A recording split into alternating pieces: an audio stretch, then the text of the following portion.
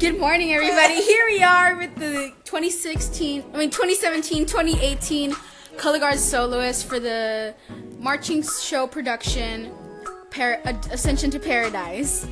Marian, do you have any thoughts on your new solo? Well, Kim, thank you so much for having me, and yeah, I'm really excited to have this solo, and I'm really nervous, but I'll try my best.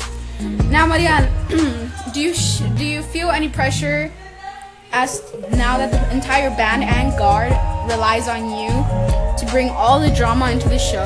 Well, now that you put it that way, yes. I mean, I knew it was a lot of pressure, but I mean, yeah. Yeah, now I'm gonna cry. Do you have any ritual or any tradition that you want to start upon yourself coming into this new year?